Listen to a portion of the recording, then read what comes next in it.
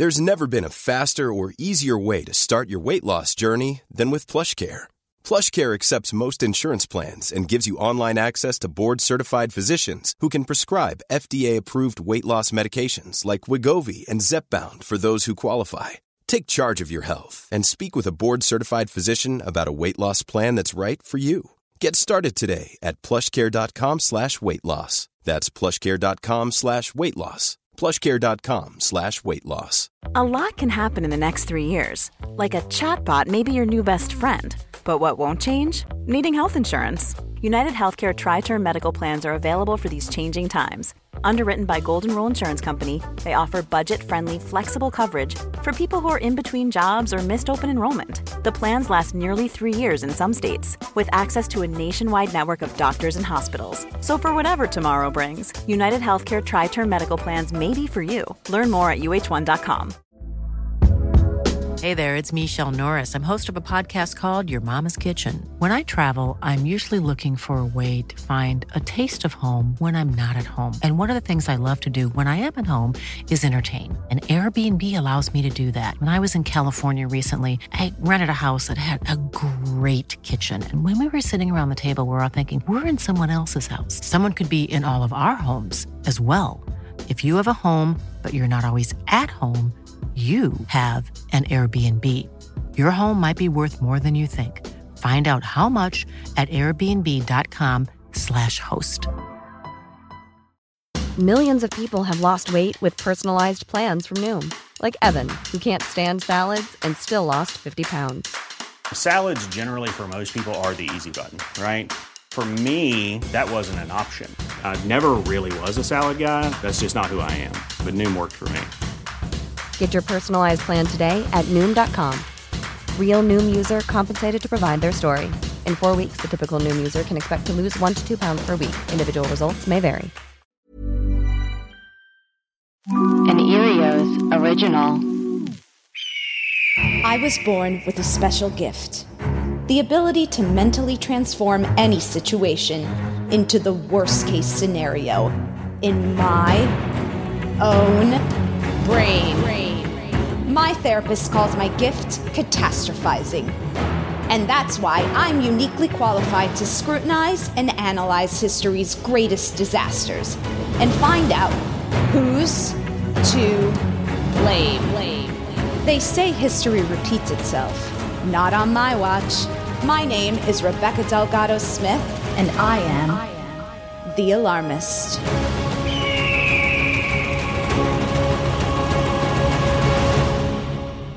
Hey everyone, thanks for tuning into The Alarmist, a comedy podcast where we talk about history's greatest tragedies and figure out who's to blame. Today we're discussing Woodstock 99. Here's what you need to know. In summer of 1969, a 3-day music festival in upstate New York would go down in history as a defining moment of its era. Billed as an Aquarian exposition and 3 days of peace and music, Woodstock was the brainchild of a man named Michael Lang and considered a massive success with over 400,000 attendees. In celebration of the festival's 25th anniversary, Lang reunited with some of his original business partners to organize Woodstock 94, which drew more than 300,000 people to Saugerties, New York, for another relatively successful event. 5 years later, a third edition of the iconic festival was planned for 3 days in July at the decommissioned Griffiths Air Force Base in Rome, New York. But this traditionally peace-promoting concert turned out to be anything but peaceful. How many people here ever woke up one morning and just decided it wasn't one of those days and you're gonna break some shit? Well, this is one of them days, y'all, where everything's fucked up. You just wanna break some shit. You feel me? To start, the festival coincided with an oppressive heat wave, and with little shade from the sun, concertgoers were quick to lose patience with long lines and overpriced water and food, realizing that the Woodstock brand had been used to fleece them. After all, they'd already paid a hefty $150 per ticket to see the likes of James Brown, Korn, Alanis Morissette, Megadeth, Sheryl Crow, Rage Against the Machine, Dave Matthews Band, Ice Cube, and many more headliners. Frustrations grew day by day as garbage and plastic water bottles piled up, portable toilets became unusable, and large mud pits were forming due to vandalized water fountains. During his set, Kid Rock sensed the crowd's frustration and fanned the flames, telling them, quote, "Now, when we kick this beat in for the last time, I want to see every possible thing flying in the effing air, but nothing that can hurt each other. Plastic water bottles. Let's have some fucking fun." By Saturday, things were spiraling out of control. Much like Kid Rock, Fred Durst stoked more violence during Limp Bizkit's set, causing property damage and several injuries in the mosh pit. Even worse, there were multiple reports, including eyewitness accounts, of sexual assault during that chaotic set and throughout the weekend. Medical staff was completely overwhelmed, and by the end of that night, the security team was too, and essentially abandoned the campgrounds in order to preserve their own safety. The authorities had completely lost control.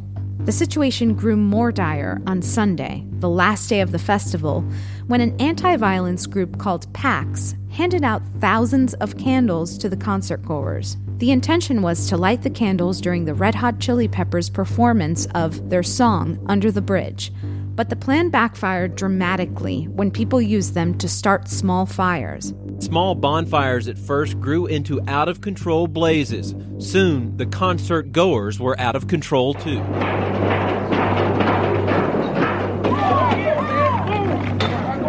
People were screaming, crying, screaming people's names, looking for people. They didn't know where to go, who to look for. Very confused, very chaotic. By the time the Red Hot Chili Peppers closed the festival with what should have been a candlelit tribute to Jimi Hendrix, there were several bonfires scattered around the stage, and a production tower was in flames. A tragically fitting landscape for the Chili Peppers cover of Hendrix's song, Fire. Fun facts, aka death stats. Over the course of the 3-day festival, 44 people were arrested. 1,200 people were treated by on-site medical staff. 4 cases of rape were initially reported by the New York State Police, though more were said to have gone unreported. Millions of dollars of damage was done to the property and equipment. 3 people also died in connection with the festival. 24-year-old David G. DeRosia died from hypothermia after being taken directly from Woodstock to the hospital. A 44-year-old man died from cardiac arrest at a Woodstock campsite on the first night of the festival. And Tara K. Weaver was hit by a car while walking along the road near South New Berlin, about 55 miles from the concert site.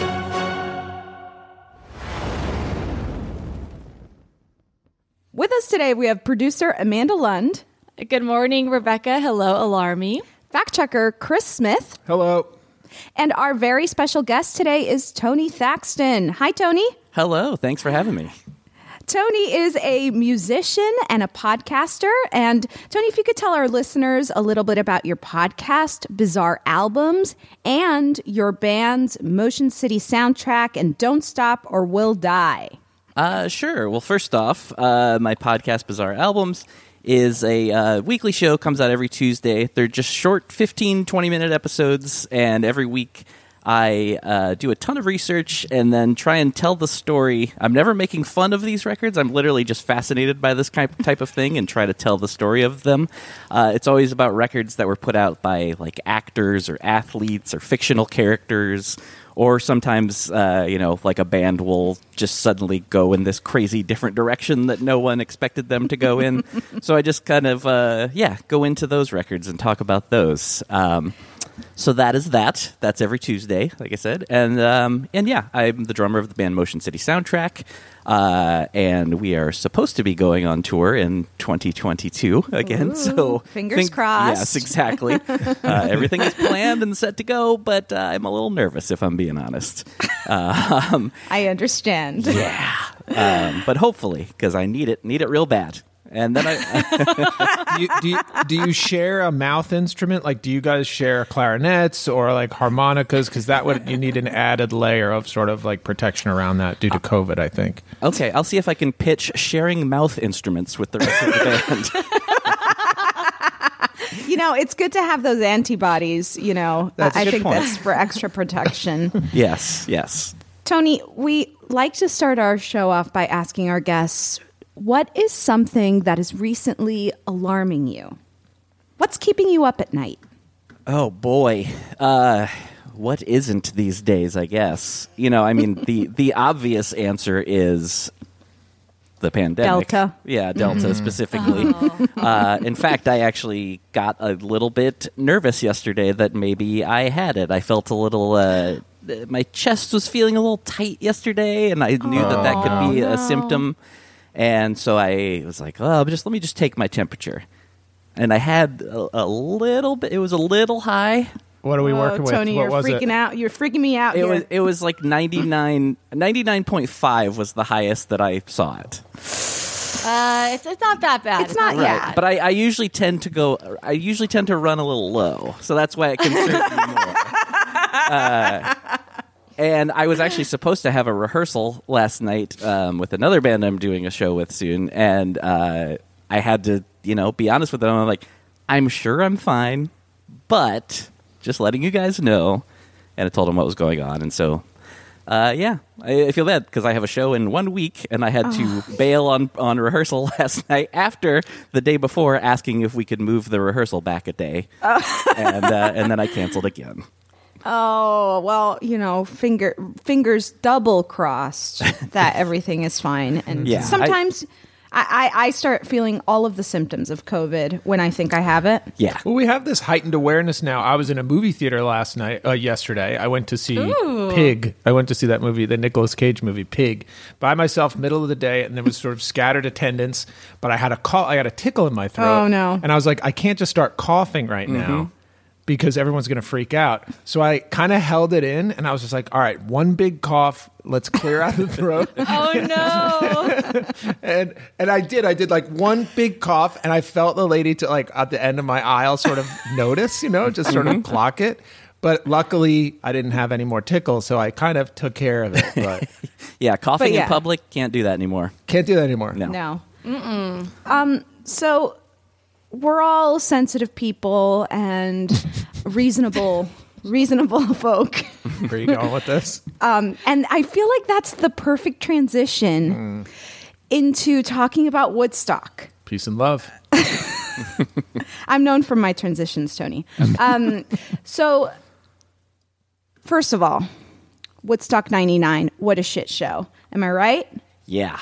I have known it was since the night that everything got so bad, but I did not realize quite the extent until I watched the documentary recently. Right. Yeah. Were you watching as it was happening? Bits and pieces, I think. If I remember definitely watching a lot of the 94 one, but the 99 one, I think maybe I think they were still showing bits and pieces on MTV. Well, yeah, because they showed that in the documentary. So I think I was, catching little pieces here and there, but I wouldn't say watching it exactly. First of all, the lineup, other than probably Jewel and Alanis Morissette, I probably wouldn't have been super attracted to it, which was one of the things while I was watching the documentary where I was like, what a lineup.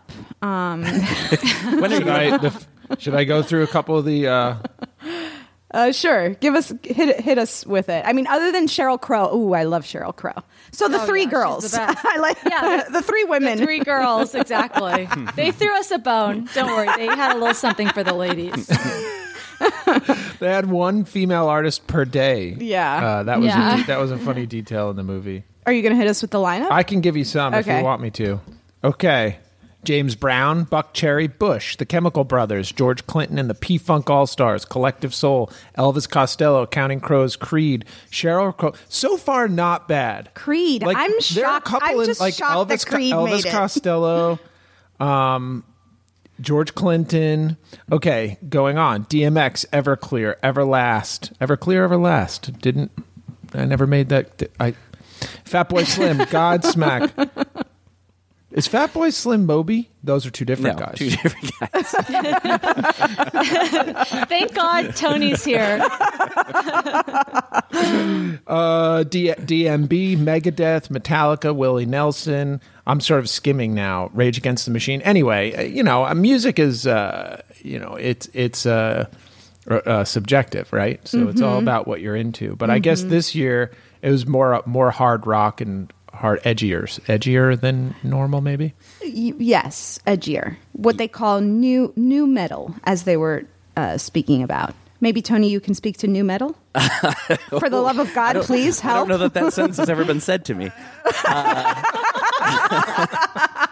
Yeah, I mean, in what way? I mean, just it was, late 90s. I think bands were starting to get very, not that there hadn't been aggressive bands before, but the aggression definitely went up several notches. And I think a lot of these bands too were like putting some hip hop elements in there too, as I think it was Dave Holmes in the movie points out, of like everybody had a DJ suddenly that you never really heard doing anything, but they were there. It was a weird time in music, but the big plus of Woodstock 99, I think, if we could find a positive, it was finally a time we could see James Brown and Korn on the same bill. Right. Because everyone's wanted that forever, you know? So should I start by just throwing new metal up on the board just to kick us off? Sure. I was going to start by putting up the artists, just all of those artists in general. Even Jewel and Sheryl Crow? All the male artists. No, people are going to get mad. They're going to get mad. But in all fairness, I don't think they're to blame, the female artists. No. But whatever. So this is according to the Daily Beast. Limp Bizkit's Fred Durst was the embodiment of late 90s aggro dude bro ugliness. Oh, wow. I'm sorry. I'm just quickly going to put that up on the board because that is amazing. Right. At his band's riot-instigating performance at Woodstock 99, the second revitalization of the festival brand by co-founder Michael Lang and producer John Schur, following Woodstock 94, took the brunt of the blame for the event's devolution into violent, misogynistic bedlam. This is according to Break Stuff, The Ringer by Stephen Hayden. Here's the thing. Blaming the bands for all the rioting, looting, and assaults, it's a little too easy and reductive. And for the people who organized Woodstock 99, it's very convenient. Also, the riots didn't actually happen after Limp Bizkit played. The riots occurred on Sunday, the festival's final day, around the time that the Red Hot Chili Peppers and Megadeth performed. Limp Bizkit played on Saturday night. It's true that there were other bad things that occurred on Saturday night, but the fires, the looting of vendors, and the exploding refrigeration truck, that all occurred on Sunday. Durst and guitarist Wes Borland are quoted as saying, "To watch the news reports about the mashup of our day and the next day where the fires were, watching them cut footage of the fires, cutting that into our set at the same time was just like, they were just like, let's make this worse," Borland said. "They found an opportunity to point a finger," Fred Durst said. "I think they found a good spin on it." So an accusation and perhaps a defense all in one category. I'm just putting it up there, guys, because I know that if we don't, people are going to be like freaking out. Well, just to compare to 94, I'm just sort of going over some of the bands that were invited in 94, Woodstock 94. You had Joe Cocker, Bob Dylan, you had the Chili Peppers, Peter Gabriel, you had 9 Inch Nails, but you also had ABBA. Hello, 94. Sign I'm me listening.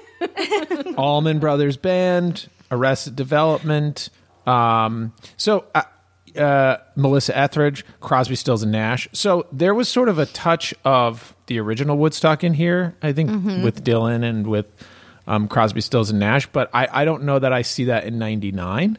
So maybe there's something about sort of departure, Woodstock departing from its original roots or something. Yeah, it definitely seems, and I think they touch on this in the documentary, that the 94 one went well, and it had some elements of the original one there by having some of those bands that were at the original one playing, and then, you know, adding in some new bands as well, and it kind of made sense. Whereas this one, yeah, it was just like, oh, that one in 94 went really well. Now we can make some money again. Let's do it again 5 years later. And, yeah, they didn't really have many of those classic bands on, you know, a hint here and there. And I know, and again, I keep referencing the documentary, but it's very new, and that's probably the reason this came up, I guess. But I think one of the closest things they did was Creed had Robbie Krieger of The Doors come and play a song with them. And they and you know, the crowd didn't care because it was these, you know, 18 to 20-year-old white dudes that didn't care about a guy from The Doors. But the important part about that for me, and this is actually something I'd been obsessed with for years, they show a quick shot of him, but they don't talk about this in the documentary, but it's what's important to me, is that Robbie Krieger goes on stage, Woodstock 99, you know, what is it, 300,000 people or whatever it was, and he's wearing yellow pants and an Undertaker t-shirt. The Undertaker, the wrestler? The wrestler? Yes.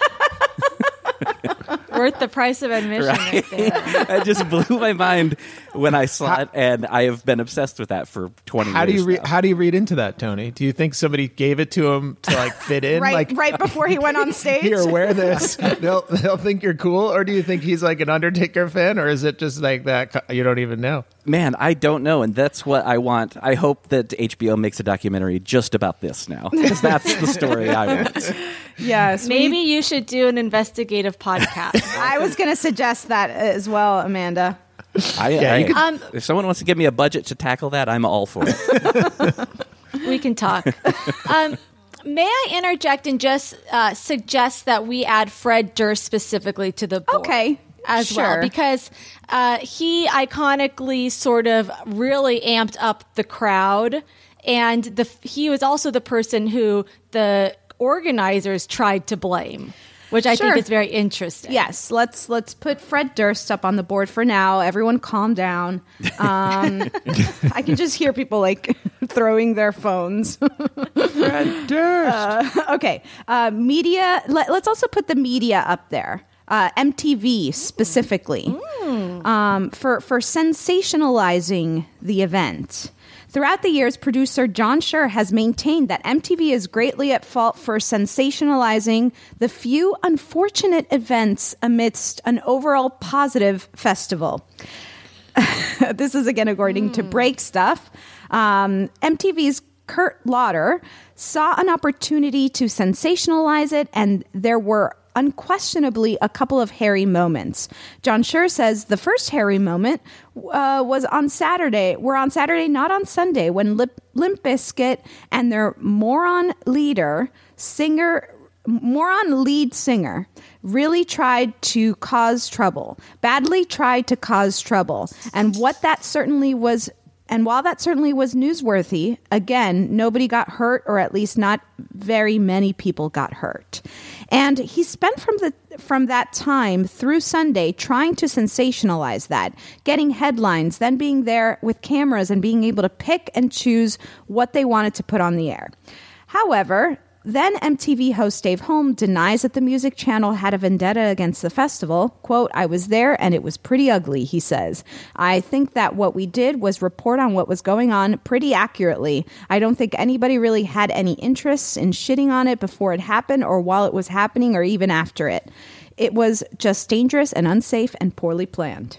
Perhaps we should put shitty festivals up on the board. Are there any not shitty festivals? Good question, Amanda. And I don't want to make things personal. I don't. Yes, you do. She does. Look how bad she wants to. But I really don't like music festivals. I know. More phones are being thrown in the air. I don't like music festivals. And I'm not trying to make this like a fashion industry thing as well. But I'm thinking we can, at least put music festivals up on the board. Yeah. Even Lilith Fair?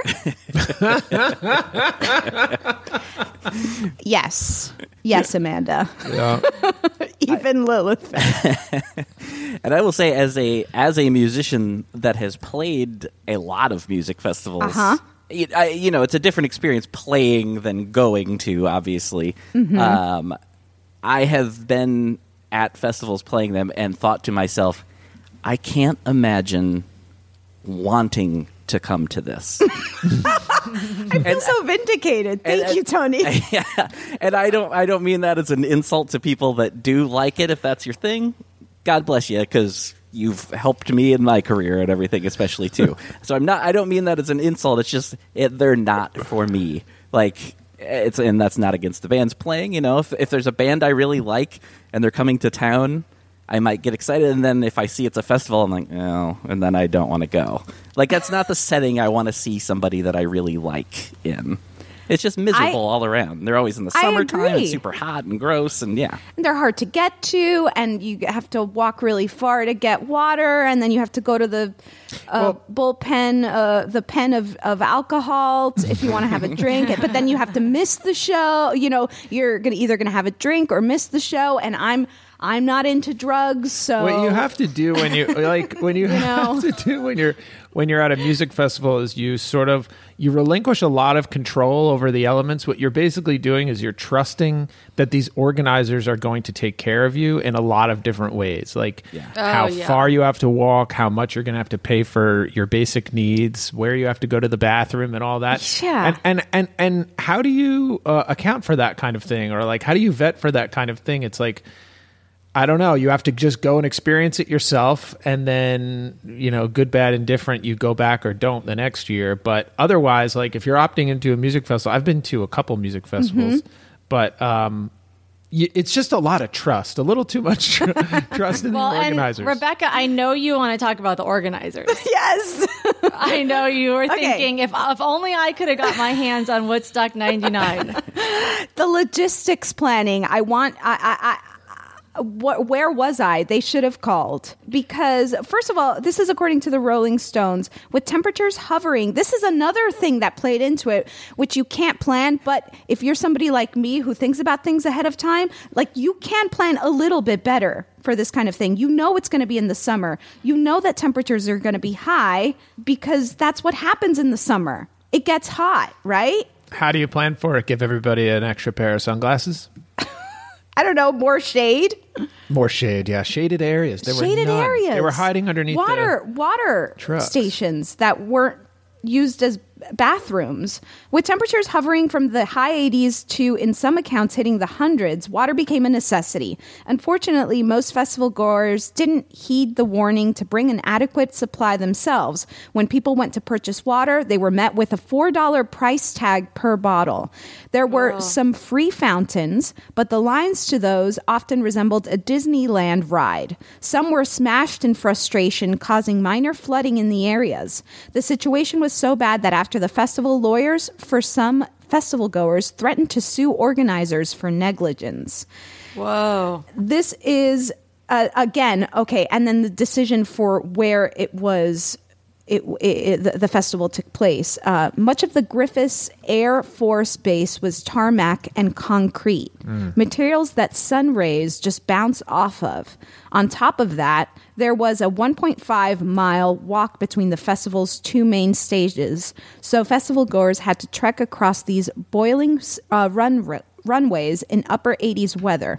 The Baltimore Sun reported that halfway through the weekend, more than 700 had been treated for heat exhaustion and dehydration.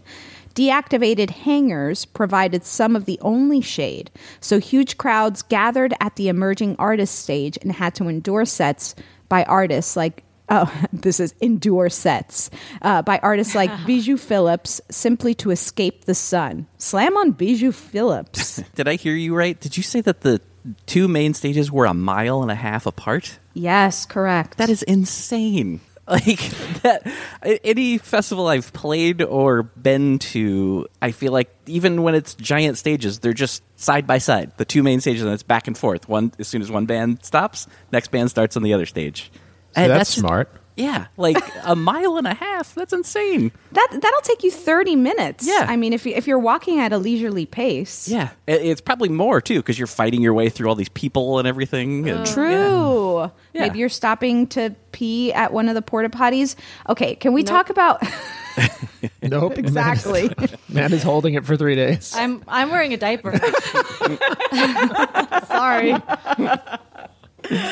I'm sorry, but there's footage of people in mud in front of these porta potties that, of course, were probably infested with feces, right? But here's also my thinking. What kind of person thinks it's a good idea to roll around in mud right outside of a porta potty? 18 to 24-year-old white guys in 1999. Yeah. This is why we need diversity in our lives. Because if I'm there with some guy who's like, ooh, I kind of want to roll in that mud. I'm like, whoa, buddy. Just a sec. This is why we need women. This is at the core. Diversity. This is actually at the core of the diversity issue.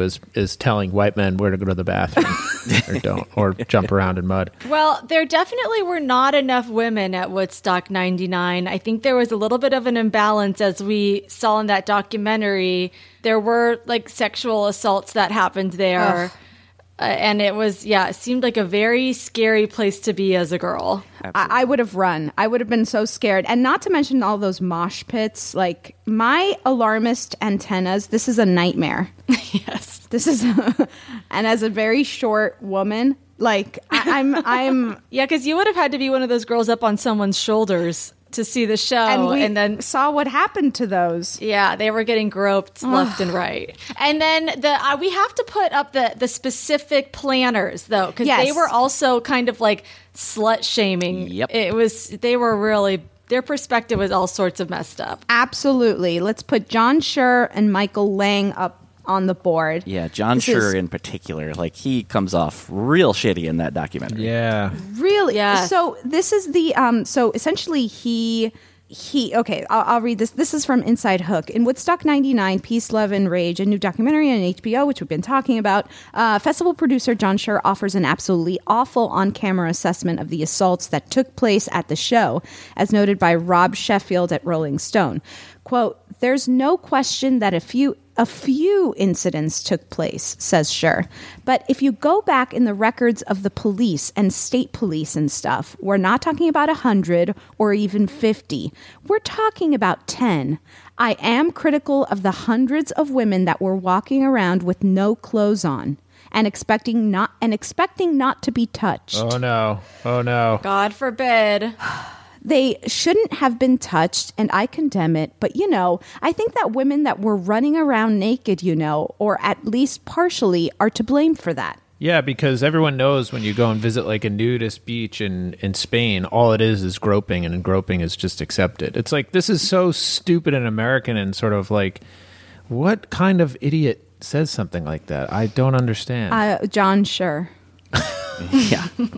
Yeah, just to time check everyone, we're coming up on 30 minutes, so anything else we want to get up on the board, let's go. Yikes. The Peace Patrol. These were the guys who were supposed to be the security for the festival. There's this guy, Jake Hafner, who was 23 at the time and working a retail job in Syracuse. And a friend was like, hey, you want to be a security guard for Woodstock? So he goes and he takes this training class where he's supposed to take a test and become a licensed security guard in New York. And he talks about this all being like a real sham. He says, quote, "In the class I was in, the instructor basically spent the last hour, maybe 2 hours, going through the test question by question and reading the question to us and us giving the answer, or talking ourselves to the correct answer," he recalls. And then at the end of that, he handed out the test. We took it. Basically, if you could spell your name and you were semi-coherent, you got a job working security at Woodstock. So, it could have been any of us. Licensed professionals. Sounds like the test I took to become the fact checker for the alarm. Well, and on top of that, and I believe they said in the documentary that a lot of those people that were going to be working security just like checked in, got their pass, and then just used the pass to get in and then didn't actually work security. Yes. Smart. Yeah. I mean, kind of, yeah. But, it's like, how much is a pass? Yeah. But like, no, absolutely no security happening at this festival. Put them up on the board because honestly, it does make me upset. You signed up for a job. I get it. It's smart and you're getting away with one. But like, you're setting up, you're signing. What kind of person can sleep at night knowing that your job was to protect the people at the festival and you just walked away and and bad things did happen because you didn't do your job. So put those guys up on the board, guys, and I'm assuming girls up on the board. I wonder. Sorry, I really wonder. But I'll put the Peace Patrol. Just put Peace Patrol, non-gendered Peace Patrol. I feel like I can hear Clayton screaming from his house far away saying, "Put capitalism up on the board." Oh, yes. I feel like I can hear it. This was an aspect to Woodstock. They were trying to make money. It's how much of a big buck can you make? Not just that, but like when it came to supplies, food, water, everything was overpriced. Greed. Am I right? Yeah. Mm-hmm. I mean, I think that, like I said earlier, I think that's the only reason this really happened, Because again, the 94 one made a little bit of sense. It was the first time they'd done it, since 1969, and it was like an anniversary, so that one, sure. But then to do it again 5 years later, after not doing it for 25 years or whatever it was, it was very, I think they, again, in the documentary, I think they say, like, after 94, they were like, oh, well, let's do it again in 5 years. Right. Like, just immediately, because they're like, we made a bunch of money. And and I think it's like, we have John Scher and Michael Lang up on the board. Maybe I should separate them because John Scher was like the actual on-the-ground organizer, and Michael Lang was like, Woodstock was his brainchild, so he comes across like he really believes in this like peace, love, and rock and roll manifesto that the original Woodstock laid out. But at the same time, he's maybe like trying a little bit too hard. You know what I mean? Yeah, I think that's an important distinction, Amanda. And while like Sleazeball Scher is up on the board, we should also pinpoint this like forcing of a baby boomer idealism that is happening on the other end. Yeah. Oh, interesting. So he even Michael Lang states in the documentary that he and Scher sought to give the young adult generation something which felt contemporary, and for better or worse, that's what contemporary was. For worse, I'd say. For worse. They should have just let Jewel play the whole time. Well, that's Lilith Fair.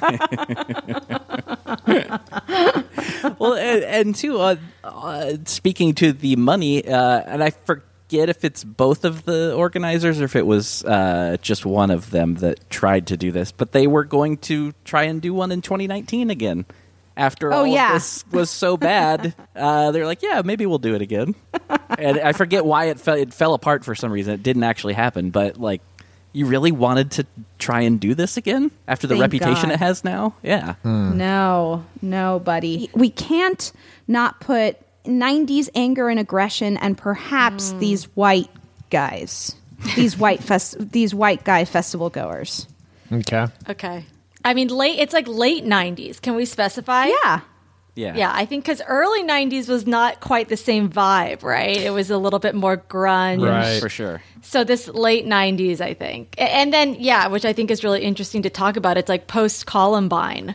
Mm-hmm. The energy shifted. This is from the Daily Beast, and I think this will help us jump into the conversation. A dangerous malaise in America at the turn of the millennium, director Garrett Price contends, was the byproduct of numerous factors. Fears of Y2K, the Bill Clinton-Monica Lewinsky scandal, the Columbine school shooting massacre, which had taken place 3 months before the festival started, and the rise of trash media and the ensuing coarsening of American culture. Girls Gone Wild and magazines like Maxim and FHM get lambasted here. It was an era the film contends, that was rampant with anger and sexist objectification, having already replaced the progressive spirit of the early 90s grunge movement with a general Neanderthal crudeness. Yeah, and the documentary went into this. It was pretty interesting thinking about early 90s and specifically singling out Nirvana as more progressive than, sort of things that came before it, and sort of an opportunity to sort of, I don't know, like reach back and harken back to progressive and inclusive music of the 60s.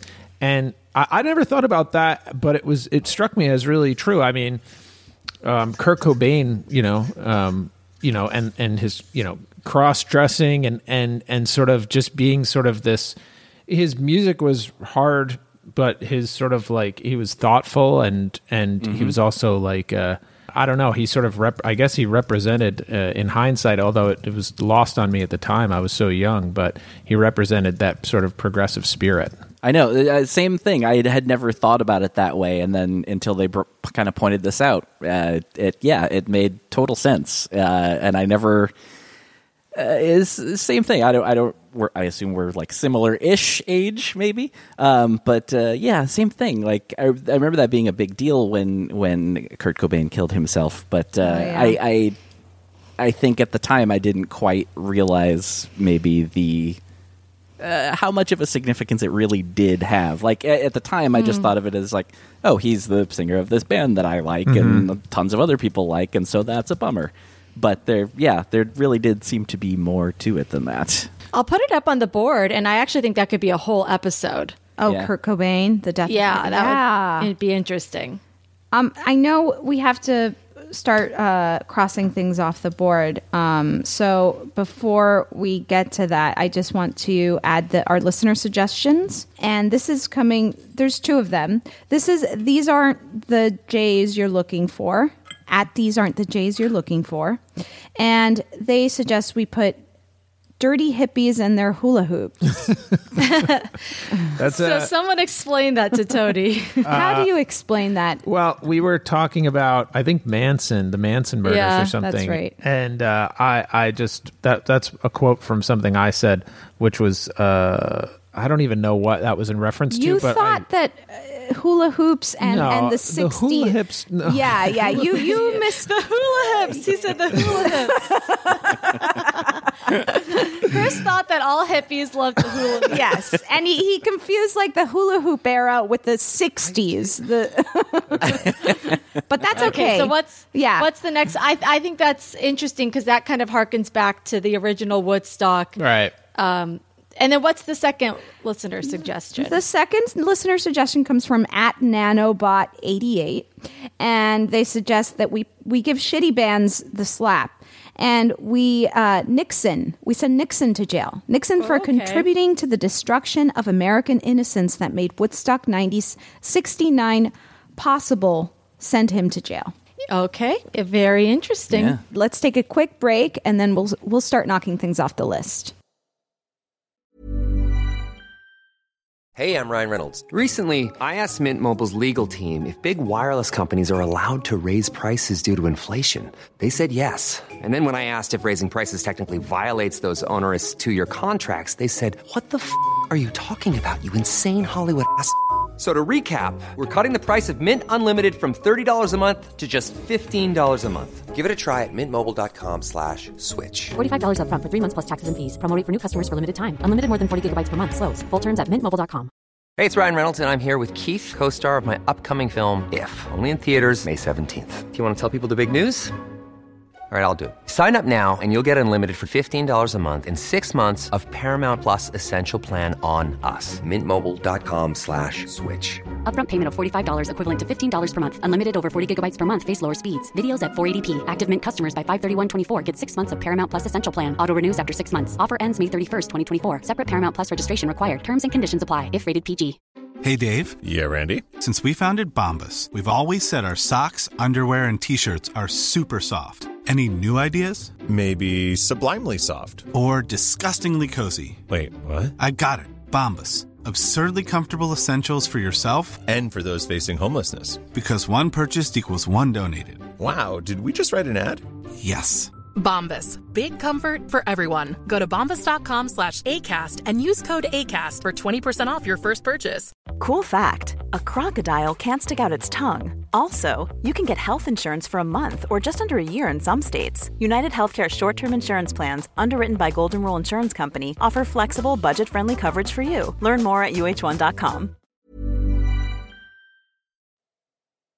Okay, who's to blame for Woodstock 99? New metal, the artists, aggro dude bro, ugliness, Fred Durst, the media and MTV, shitty festivals, even Lilith Fair, poor planning, location, John Schur, Michael Lang, the Peace Patrol, capitalism and greed, forcing of baby boomer idealism, late 90s anger and aggression, and perhaps the white guy festival goers, death of Kurt Cobain, dirty hippies and their hula hoops, or Dick Nixon. Process of elimination starts now. What are we going to take off? I guess we could fold the dirty hippies and their hula hoops into forcing of baby boomer idealism. That goes perfectly. Wraps right in there. You know who gets away scot-free here? Not to add more, but we have the media and MTV, but I think that was in regard to how they were reporting on Woodstock 99. But we also should look at MTV for popularizing this music. Not to say that they're to blame for Fred Durst, but aren't they? Kind of, right? Tony? Yeah. I mean, that was I mean, they were definitely huge on MTV in that era. I don't know. It's tough to say because I feel like, yes, well, it was definitely aggressive music. I don't know. Can you start playing bands like that? And I mean, are you thinking oh, this is going to end badly? You know, are you just? I would feel like, oh, we're putting this music on and it's getting a good reaction, so we're sticking with it. I don't know. Maybe I'm oversimplifying it, but I don't know. That's kind of how I think of it. Well, it could also play into the capitalism and greed because MTV was I think they started out more as a curator of music, right? Yeah. And as it got more popular, they were like, okay, well, the wheels are off. Let's just feed the masses whatever they want. Mm-hmm. And I actually would say either way, we could take the media and MTV off because I don't personally agree with this idea that they sensationalize. Me neither. I saw the footage of those people rolling in shit outside the outhouses. Exactly. That was bad. Yeah. And I also think that we can take these artists out of the mix because I just think it's so easy to blame the artist. And it's so unfair. Yeah. I mean, and to be fair, Fred Durst said, "Give me something to break" in his song. So, no, I agree. I think they do get a lot of the blame. I certainly don't think that most of them didn't seem to do anything to try and pull back calm on things. Yeah. They do show that clip of the Offspring, the singer of the Offspring, telling the crowd to stop groping women and stuff, which, that was nice to see. Maybe we could give him the big clap. Oh, no. No. He's just like, oh, there's a lot of groping out there. Oh, well, okay, our next set.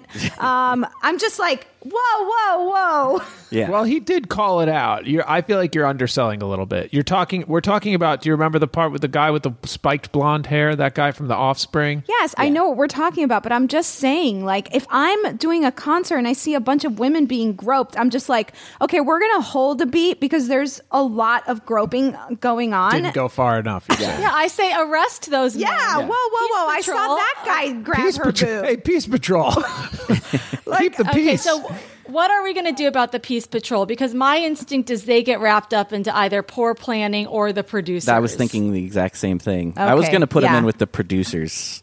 I feel like all of that could kind of go together. Poor planning, producers. Poor planning. And the location goes into the producers as well. I think so too. So I'm knocking those poor planning and the location are getting wrapped up into John Schur and Michael Lang. Yeah. And for the record, new metal is still up on the board just because I don't like it. Oh, I thought you were going to continue that thought, but no, you just don't like it. Although how about we wrap aggro, dude bro ugliness into late 90s anger? I think that makes sense. Yeah. Yeah. And capitalism and greed, does that go into the producers, or is that separate?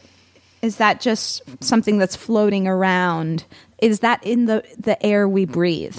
I think, yes, that it is in the air we breathe, but I also think that it's a big part, again, it's a big reason why this even happened. So I think that does go with the producers. And speaking of Kurt Cobain, there's this clip on YouTube of him seeing a guy groping a woman in the crowd, and he stops the show. He stops the show. Runs up to the guy and points to the guy, and he's like, this guy right here, like this guy, fuck this guy, and like, get your hands off her, and all that stuff. We needed Kurt Cobain at this festival. Yeah. Yes, we did. Yes, we did. So should I wrap up capitalism and greed into the producers? I think so. Yeah. Let's do that. Okay. And we can also do for like the forcing of baby boomer idealism, that can be wrapped up to the producers as well. Just for the okay, fine, we can take new metal off. What do we think? It's just too aggro. I'm sorry. Why? Whatever. Everyone do their own thing. Use music as your release in whatever way you want. That's fine.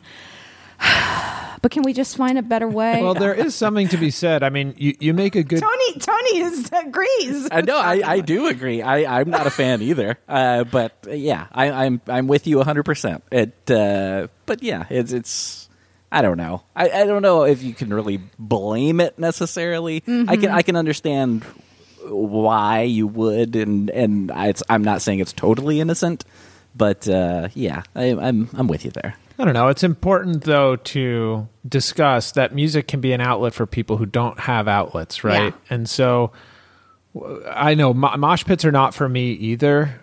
And they're not thinking concerts. Of women when they're like, let's do a mosh pit. No one's like thinking about like a short woman. I'm just saying, no one's thinking of me. No, it's not. It's not a good place for you. You shouldn't go mosh pit dancing. But I'm saying all I'm saying is that, music is a form of expression, and for some people that don't have a lot of outlets to channel aggression, anger, frustration through music is a very healthy thing. Yeah, totally. Just don't do it by groping women. No, definitely don't grope women. But I agree, Chris. It's like no shame to all of the Alarm Me listeners who love new metal. Love and respect. Or mosh pits or whatever. Or mosh pits, yeah. I think you're right about that. Look, you're right. What about shitty festivals? Just music festivals in general.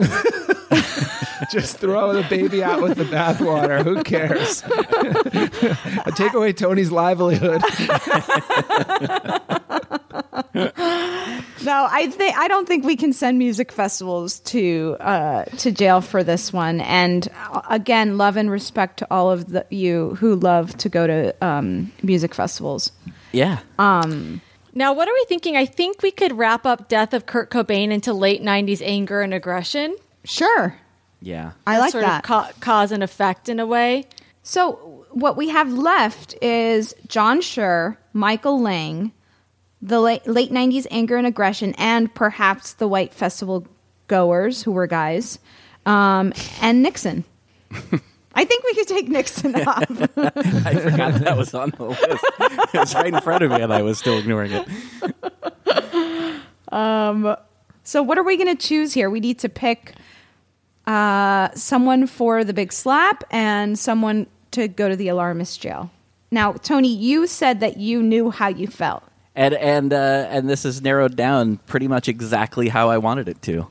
Interesting. Good. Would you like me to just go ahead and speak on that? I would like. Yes, please share your feelings. Yeah, these are definitely the two, because I fully think the producers are the most at fault.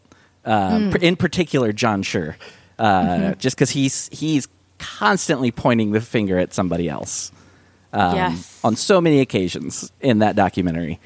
And yeah, he just seems terrible. And again, all of the things that we kind of lumped in with the producers, the poor planning and the Peace Patrol and all that stuff. Like, I think it's absolutely they're the number one fault for me. And and then that's the dumb young white guys that were there.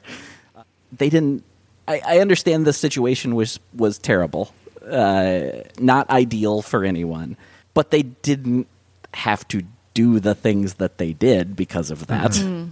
I absolutely agree. I think we do need to send the producers to jail, and I'm not happy with those I'm not happy letting them off the hook. Those festival goers who actually did the rioting and actually did the assault. I wish I could send them all, honestly. To me, because just leave. If the circumstances, I get you spent $150 on your ticket, but if you go in there and I don't know, I'm just we need to care about each other much more.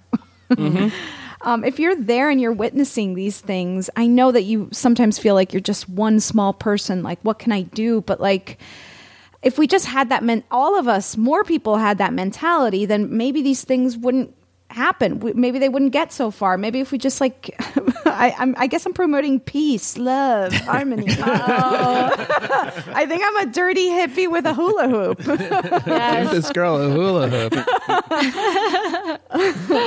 It's just really upsetting. But I hear you, and I think that's the call. I'm gonna make it. Yeah. Late 90s anger and aggression and the white guys who went to the festival, you're getting the big slap. There's a bunch of slaps. 300,000 slaps. John Schur and Michael Lang, the producers, but with a special underline under John Schur, you're going to the alarmist jail. Michael Lang gets to go into his alarmist jail prison cell. He gets to bring his guitar. He gets a couple special privileges that John Schur does not get. And his hula hoop. Yes. Tony, thank you so much for joining us today and helping us get to the bottom of who's to blame for Woodstock 99. My pleasure. Thank you so much for having me.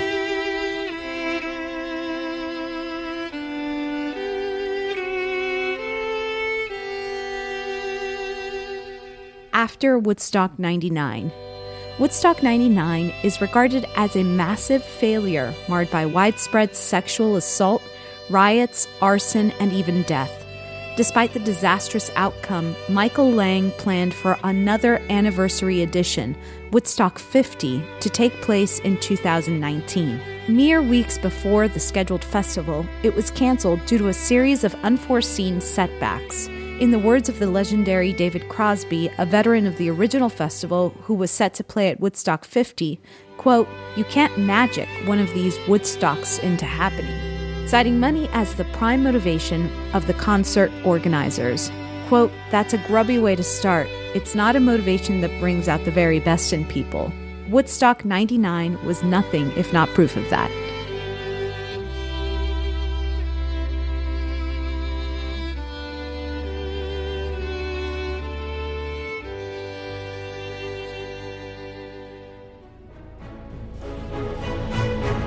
Vote for who you think is to blame by going to thealarmistpodcast.com.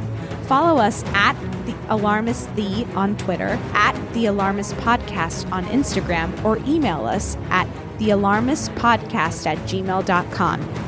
Tune in next week. We're discussing the death of Versace.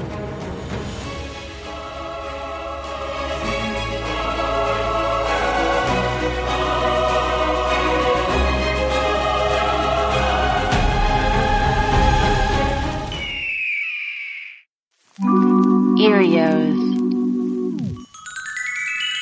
Powered by Acast.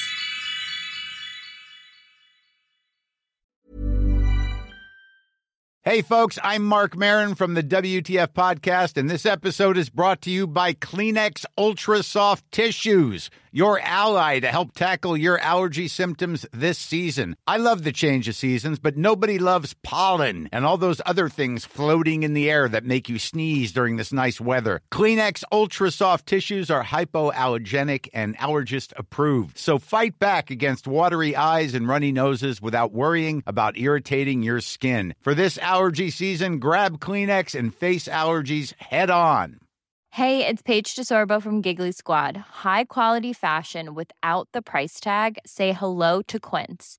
I'm snagging high-end essentials like cozy cashmere sweaters, sleek leather jackets, fine jewelry, and so much more. With Quince being 50 to 80% less than similar brands.